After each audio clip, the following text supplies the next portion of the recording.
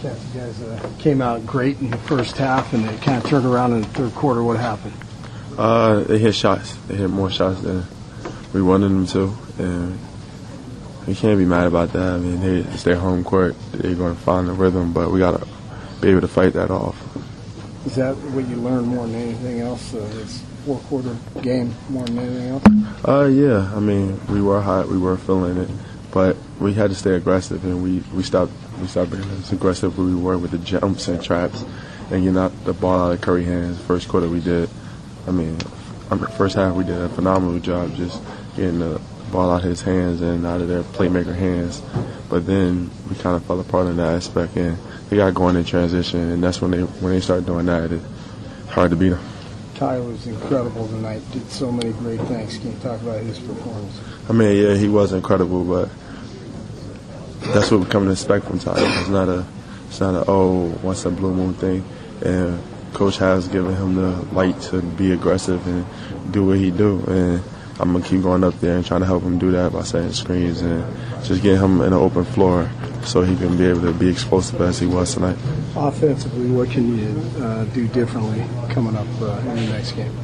Offensively, maybe just set better screens. I mean, I don't really think offense was a big deal. It's defense.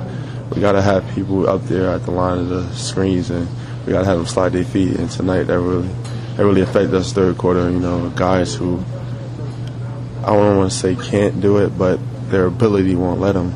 So it's hard for us to play those guys. So we're gonna have to find another rotation for that. But I think we did make us a big stride tonight.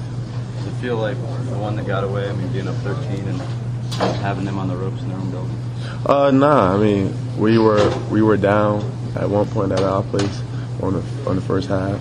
In the first half in the first game. So it's kind of going to custom. It's playoff basketball. You got to keep fighting, and they kept fighting tonight, and their crowd really got into it, and they got behind them. So we got to neutralize their crowd early and continue to do that. On the flip side, do you also feel like you had them in a one-point game in a pretty hostile environment, so that'll help going forward? Oh yeah, it is going to help. I think the next game we're going to be able to come out and do things differently and hopefully get the win. But if we don't, we're going to still keep fighting and stay focused and locked in. JaVale was unable to come back in the second half. How did that affect you? Affected us huge. I mean, he was protecting the basket a lot, and his presence just on the court really changed the dynamic of the game, and their guards is just attacking. But we're going to bounce back. We're going to be fine.